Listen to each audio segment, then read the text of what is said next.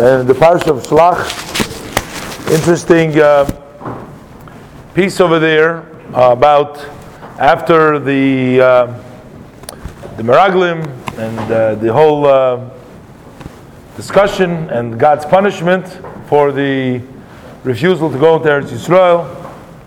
We read about the Jews wanted to go up again to Eretz Yisrael. They said, okay, with regards to Eretz Yisrael, there is like extreme opposite views in the Orthodox, the so-called religious community. You have on one extreme, you have the religious Zionists.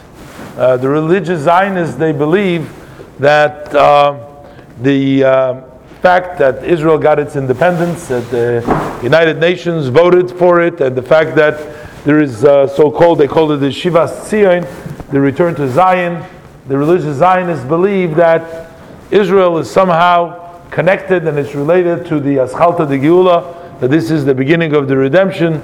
It's the religious Zionists, they had some respectable Rabbonim that believed that this is what Israel today is, that it's part of the fulfillment of God's promise to bring Jews back to Eretz Yisrael. That's on one extreme. On the other extreme, you have the people that believe that everything to do with Israel is totally prohibited, that the people there and the government over there and the institutions over there and all of it is entirely against the Torah. It's Avodah Zarah. It's the worst thing that ever happened, and they reject it totally. It seems like the Rebbe's view is in between. Actually, this is not the Aschalta de Geula, Chaz v'sholom, this is not the beginning of the redemption. But rather, this is a kindness and a gift from HaKadosh Baruch Hu to give the Jewish people back their land. So while the land and the fact that it provides for a security net for the Jewish people who are dispersed, and right now this was God's gift, and this was God's way of protecting the Jewish people and giving them their destiny. But the Rebbe rejects fully and totally any concept of this being any part of the return and the beginning of the coming of Mashiach. For that, we're waiting for a human being will come up, will gather, take all the people, bring all the Jewish people back to Eretz Yisrael. So it's interesting when you read this parsha. It's interesting to see that the Jewish people, they felt bad about what they did. Some of them, anyways, and they said, Hinenu v'alinu. Okay, we made a mistake. We said we're not going to Israel. We realized our mistake, and we're ready. Now we're ready to go because Shem says that they're going to stay in the desert. They want to go. We know that nothing stands in the way of teshuvah. If a person wants to repent, he can always do teshuvah. So the question is, what's wrong? You know what happened over there? The Torah, they went. Moshe Rabbeinu said to them, don't go. You won't be successful. And they actually tried to go, and they were totally wiped out over there. So the question is, but they did teshuvah. Teshuvah helps for a person's sin. So how come they couldn't do teshuvah? The answer is, teshuvah helps, yes.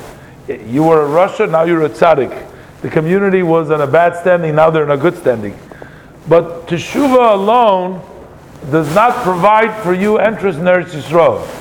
To going back to the land of Eretz Yisrael, you need to have the ark, you need to have the Shekhinah, you need to go with Moshe Rabbeinu, you need to go into Eretz Yisrael the way Hashem planned it Eretz Yisrael.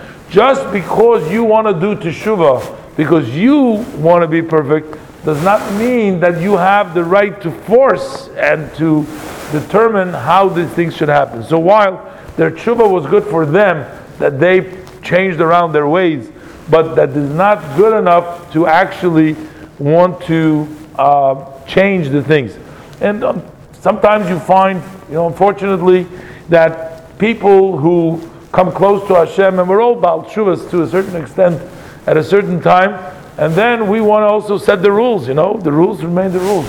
Maybe we did Teshuvah, so maybe we became good people, but that still doesn't mean that we can change Hashem's plans and Hashem's rules. We have to obey by the rules, and sometimes people take it a little too far, and they want to do as they see fit.